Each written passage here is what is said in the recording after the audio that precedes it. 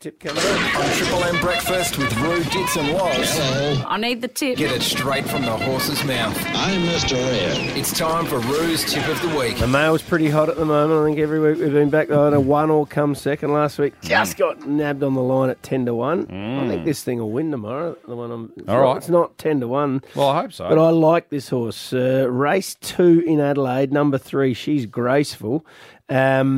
Won well last start and had no luck, Loz. So it was caught wide and still too good.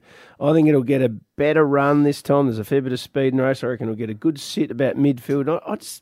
I do think it'll be too good. All right. It's called She's Graceful. It's a bit skinny at the moment. I reckon it might drift a little bit, so I'm not backing it until tomorrow, Loz. So just ring me up at about... I need a translator. I honestly, every time he talks about racing, it was a bit light on the front, bit... I have no idea. You're so eloquent when you do it. 2 on the nose. Yeah, 2 on the nose. This is 2 on there. Caught wide on the turn, had no cover. Yeah, all that jazz. Jockey road for life. Yeah. All right, so there you go, ladies and gentlemen. That is it for this week. We will catch you on Monday. Have a great weekend. Bye.